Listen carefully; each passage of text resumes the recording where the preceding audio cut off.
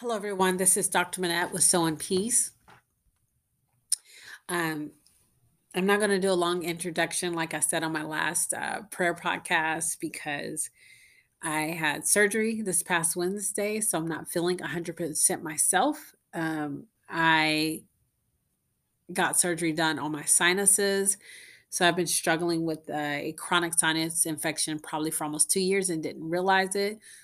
So forgive me. I know that sometimes I have coughs and things like that. I'm probably going to be dealing with that for quite some time, but I'm working on it. But I still have a desire to get on the podcast to just encourage you if I can. Please overlook my coughs and grunts if you can. I have water next to me to help me get through. But this is going to be, a fight for a minute. But anyway, I did this topic on my other platform. I speak on a live platform called the Wisdom Community, or it's called the Wisdom app, but it's for people who like to give wisdom. And so I did this talk, but I decided I wanted to put it on this platform and I tweaked it a little bit so it's not exactly the same, but I thought it was a good conversation. So anyway, let's dive into it. So today we're just going to talk about why do we fight and argue and how do we resolve these conflicts. So I took up the time to look up the definition of arguing or an argument, and it says a serious prolonged disagreement, but I wanted to compare this with the biblical definition of argument. And the King James Dictionary Online says that an argument is the process of reasoning with each other or the process of asserting or expressing one's judgment and opinion toward each other. So I also decided to look up one of the synonyms of an argument, and the word quarrel came up. And I looked up the definition of quarrel, and it actually means to complain, and that is to cry out with a loud voice. And it also kind of means the same sense as to have a brawl with somebody. And so when we quarrel with each other, um, the definition means that or says that we are actually disputing violently with each other, or we're speaking to each other with loud and angry words, we're having a wrangle or scold, we're fighting, we're scuffling, we're contending or squabbling with each other, we're falling into variance with each other, meaning we're having a disagreement, we're finding discrepancy with one another, we're at odds with each other, or we're having some form of conflict. And lastly, this definition means um, that we when we quarrel or fight with each other, we are actually finding fault with each other, and we're complaining with each, or we have a complaint against each other. But the topic for today, or the question for today, is why do we do this? Why do we fight and argue? So that's what it means to have an argument or to quarrel, but why do we do it? So the Bible tells us in James 4:1-3 that the reason why you and I actually quarrel and fight amongst each other is because we have these desires that are battling inside of us, and we desire things that we don't have. And so when we desire things that we don't have, the Bible says that in our hearts we begin to kill. Now, in this particular passage, the word kill actually means to hate. It means to have resentful feelings toward each other, bitterness, jealousy, or enviousness toward each other. And so when we are feeling this way and we still can't get what we want, the Bible says that it is in our irritation and frustration that you and I begin to fight and argue with each other. So we fight, we argue because we want things that we can't have or we don't have, right? And then the Bible goes on to say the reason why we don't have what we don't want is because we really don't pray. We don't talk to God for it. We don't ask God for it. We're looking toward each other to get exactly what we want. When in actuality, in most aspects, we really cannot feel each other's total desires, right? And that's why the Bible tells us, seek ye first the kingdom of God and his righteousness, and all things shall be added to you. So seek first God, his kingdom, find out what his kingdom is about, which is joy, peace, power, and the Holy Ghost, and seek his righteousness, his obedience, and then he will give you the desires of your heart. So the Bible is saying that you don't have what you want, it's because you don't pray. You don't come and talk to him.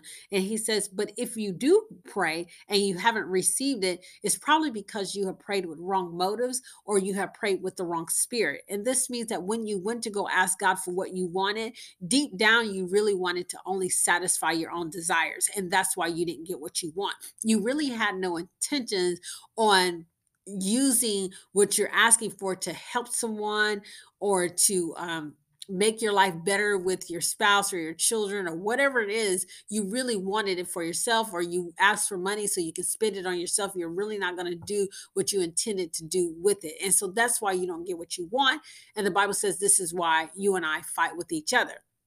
So we fight because we have conflicting passions within ourselves that leads to strife, and it leads to discord in our household. It leads to discord in our environment with anyone around us. It's because we have these conflicting passions and our desires that begin to war in the inside of us. And what happens when our desires begin to war in the inside of us, our hearts get hot. They begin to burn with anger because we are not able to obtain the gratification, the contentment, or the happiness that we seek. So we fight, we war with each other. We have not because we ask not, and we wouldn't think of just asking God, would we? Why? Because when we ask God, we know that we're asking Him for something that we have no right to. And the Bible is essentially saying that, look, you're like spoiled children. You just each want your own way. When you don't get what you want, you fight, you kick, you scream at each other because you want what you want. So you quarrel because really deep down you're concerned about the worries and cares of the world. You're distracted with worldly pleasures. You're distracted by the deceitfulness of life. You're distracted by false security. You're distracted by glamour. You're distracted by money or by fame. And all these things, what happens, they creep inside of you, right? And they begin to choke out the word of God in you and making you unfruitful toward each other.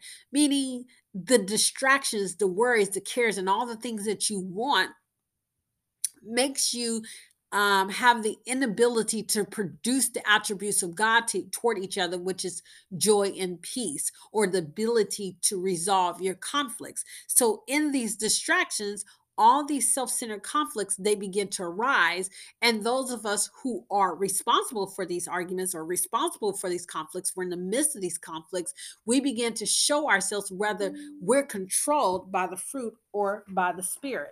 Hold on, let me get my charger. One moment. Sorry.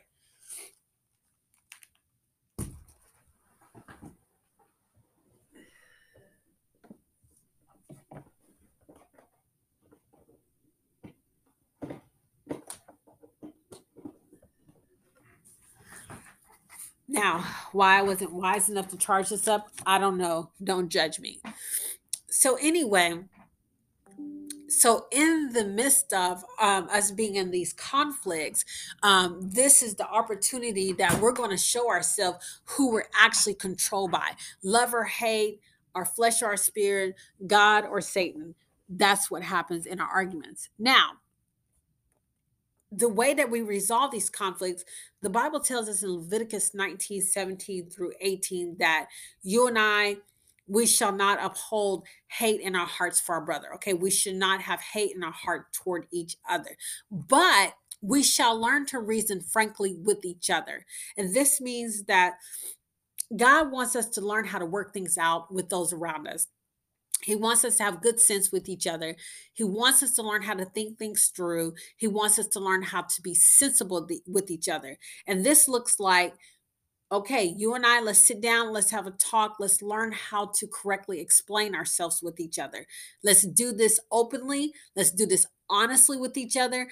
And when we're conversing with each other, when we're having this conversation, we're not going to sit here and return evil for evil or insult for insult. But in this moment, we're going to figure out how to cultivate and how to learn how to give a blessing to each other instead. And that's how you resolve conflict. That's one way. Another way to resolve the conflict is that when we are wrong, okay, let me say it this way: God acknowledges the fact that you and I are going to do things that are going to anger each other. That's inevitable sometimes, right?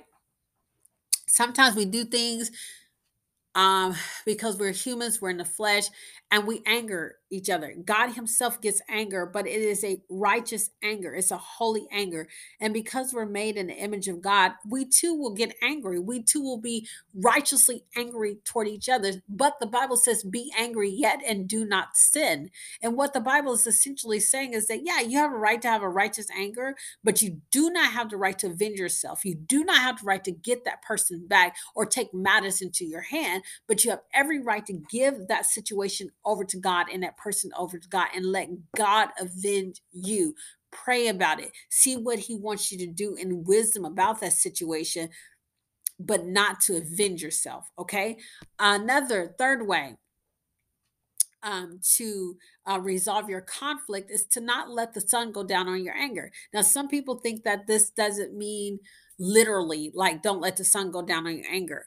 They think it means, give it space, take the time you need to get over that situation and then come back and make right as quickly as possible. But I take it literally because people die in a matter of moments. We don't know when people are going to die. And so I'm not saying it happens all the time, but I'm sure there's times where people have gotten to an argument, they go to bed and someone doesn't wake up.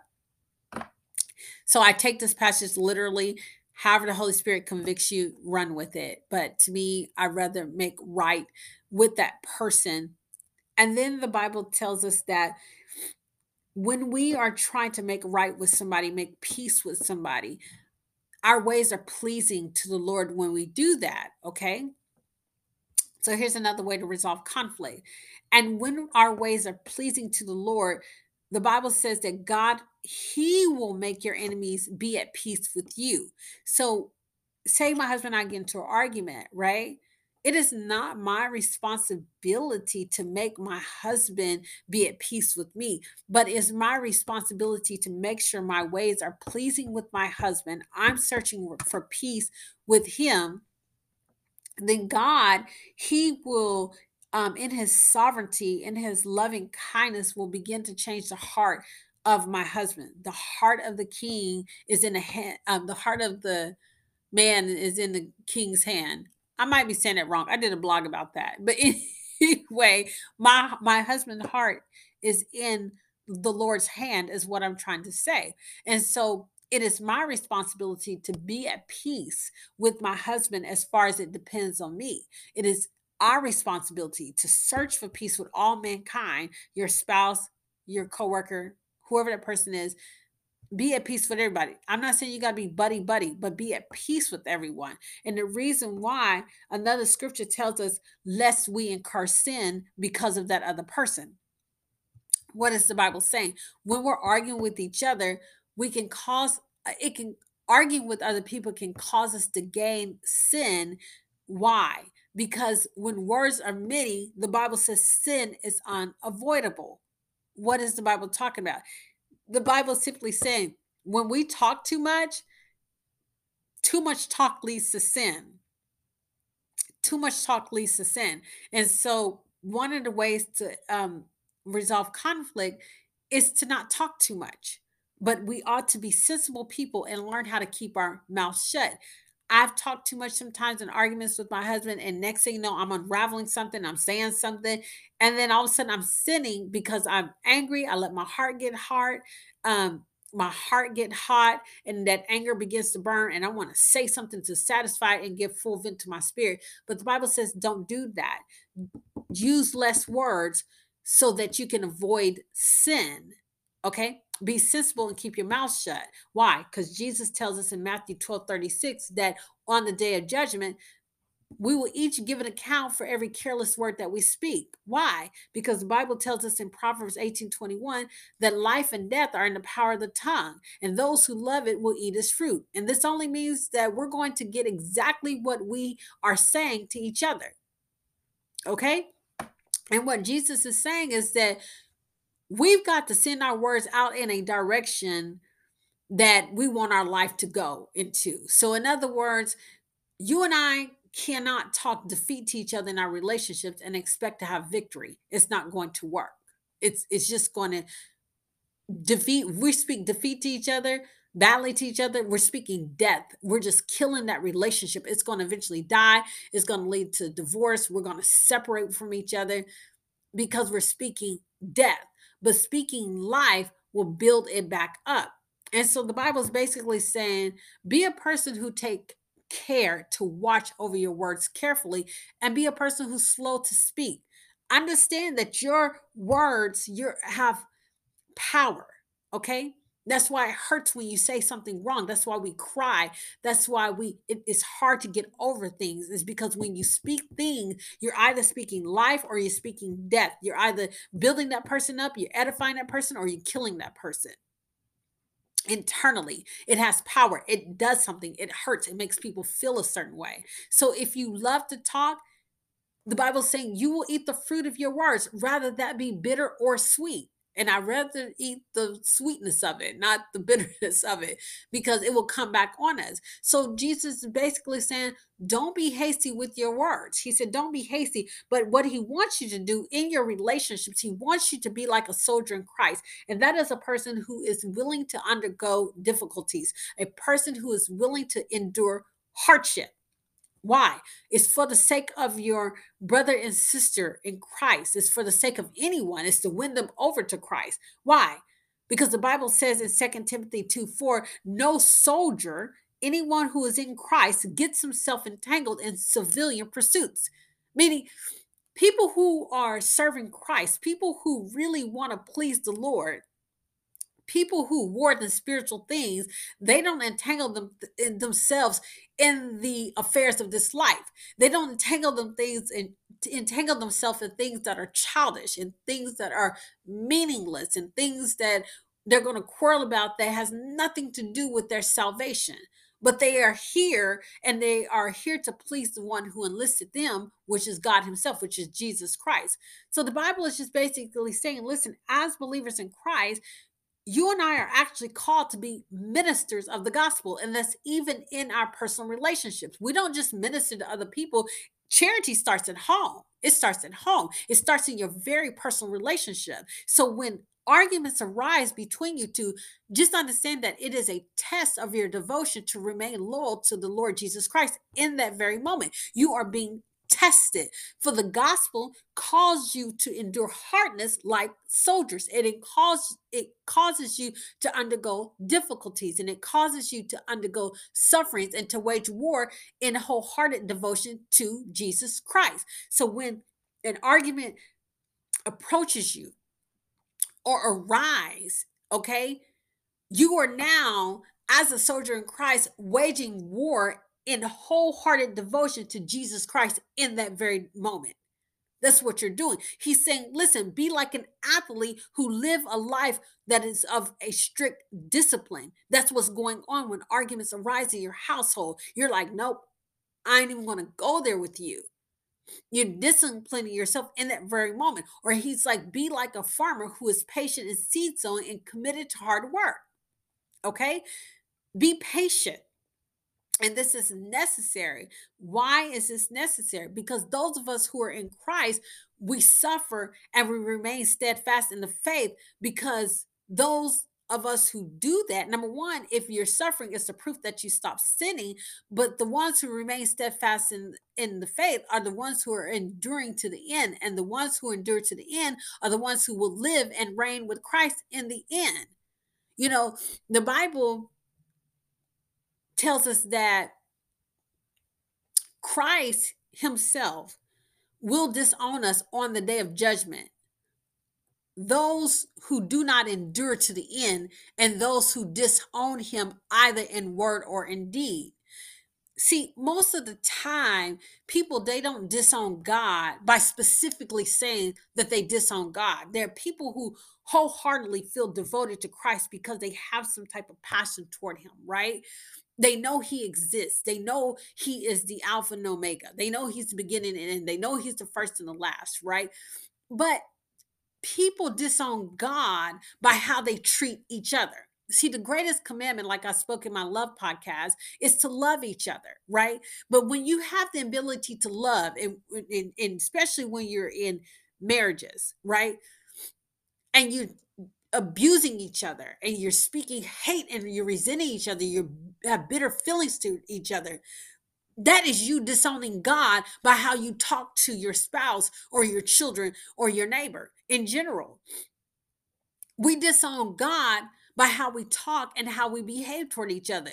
For it is by our sinful acts that we disown God. And that's why Jesus says in Matthew 21, not everyone who says to me, Lord, Lord, will enter the kingdom of heaven, but only he who does the will of my Father who is in heaven. And he says in verse 22 that many will say to him on that day when he judged them, he's talking about on that judgment day, Lord, Lord, have we not prophesied in your name and driven out demons in your name and done many miracles in your name? And then what did Jesus say? He said, then I will declare to them publicly. He will say it publicly, not privately, that he never knew you. And he says, depart from me. This means you are banished from my presence. And the reason why he says, depart from me, he says, because you acted wickedly when you disregarded his commandments. Okay, that's why. Disregarding the commandment to love each other will cause you to be disowned by God on the day of judgment, no matter how much you believed in him. Because John 14:15-17 says that if you love me, you will obey my commandments. And obeying your commandments starts at home, starts with you inwardly. Okay? So God's desire is for us to avoid any type of petty controversy over words. He wants us to avoid those because it does no good. It only upsets and undermines the other person. Okay, it has the ability to ruin the faith of those who listen to you argue, or it may even ruin the faith of that person who's arguing with you. So God is saying, listen, I want you to cleanse yourself from your desires to argue with each other, because those desires are dishonorable, they're wayward, they're sinful, and they are not useful to him. And he needs you to be prepared for every good work. He needs you to be useful for him. And so he wants you to cut yourself off from all of those desires that easily entangles you in those arguments. And so another thing God wants you to do, he wants you to pursue righteousness. He wants you to pursue faith with each other, pursue love and peace with those, especially those believers who called on the Lord. They're some of your spouse are true believers, right? And with that particular person, pursue righteousness and love and peace with that person, because they are calling on the name of the Lord out of a pure heart. But stay out of arguments, stay out of foolish and ignorant rumors and useless disputes over unedifying and stupid controversies. He says, God says, stay away from that, because when you get yourself caught up in those situations, he's saying they do nothing but produce strife, and they only produce or give birth to quarrels and fights and arguments. So he wants you to stay out of that. And the reason why is because when you have signed up to be a servant in Christ, you have signed up to not participate in quarrels. The Bible says the servant of the Lord must not participate in quarrels, but we have a responsibility to be kind to everyone. We have a responsibility to be even tempered with each other, to persevere in peace toward each other and patience. And we have a responsibility to be tolerant when we're wrong. And then we also have the responsibility to learn how to properly correct each other when we're in opposition with each other, in the channel of courtesy and gentleness, in hopes that we will gain insight and come to an understanding with each other. Now, another way to resolve conflict, and I'm taking these passages and I'm putting them more towards personal relationships, but you can go back and read them. A lot of them have to do with the church, but you can definitely direct these toward each other and our personal relationships. But the Bible tells us in Romans 15:1-3 that we who are strong We have an obligation. This means that we have a duty, it's our responsibility, and it's your agreement in Christ when you came into salvation with Jesus Christ to bear with the failings of the weak and to not please ourselves. And so the Bible says, let each of us please our neighbor for his good. And the reason why is because when we please our neighbor for that person's good, it builds that person up, it encourages that person, it edifies that person. God is life. Jesus Christ is life. He is the life. Okay.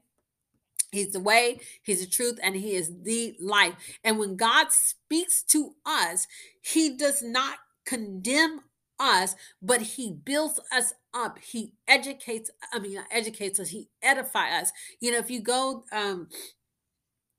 to the story about Gideon, you remember when God approached him, the angel of the Lord approached Gideon. He Gideon was like hiding food, I think, in the caves from, I believe, the Midianites. Correct me if I'm wrong. But God, the angel of the Lord, walks up to Gideon, which was the Lord Himself, and He's like, "Hey there, you mighty warrior." You know, He just called him a mighty warrior. That was it. That's how God wants us to speak to each other. And Gideon was like, you know, kind of like afraid that he wouldn't be able to do what God called him to do. He asked God to, you know, confirm what he wanted to do several times. Go back and read the story. But God just spoke to him. Hey there, you mighty warrior. We ought to look at each other in those eyes. And so the Bible is saying, don't please yourself, but please your neighbor for your neighbor's good so that you can build that person up. For Christ himself did not please himself, as it was written, all the reproaches that fell on us, all the reproaches of those who reproached us fell on God, meaning all the criticism, all the critiques, all the evaluations and rebukes and accusations of those who reproached us, they all fell on Christ. So he himself did not even please himself.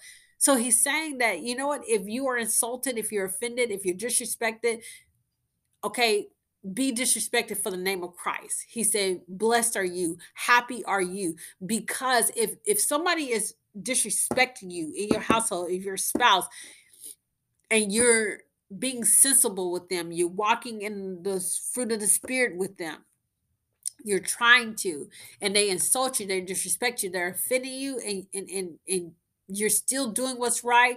He's saying, fine, good, happy are you, be okay with that.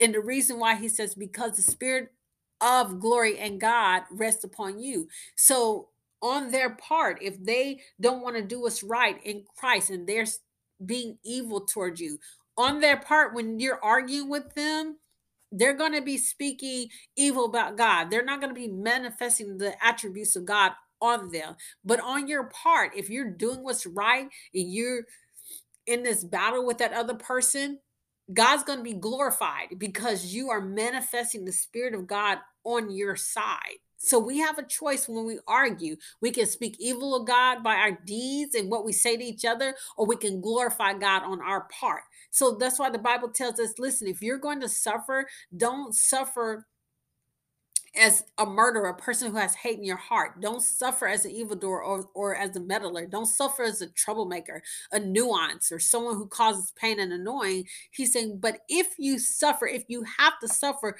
suffer as a child of God, suffer as a Christian, and don't be ashamed of that, but let yourself be glorify God in that name. Glorify God in that name. Okay. So then also, Jesus wants us to make right with our brothers and sisters in Christ. Okay, make right in our personal relationships.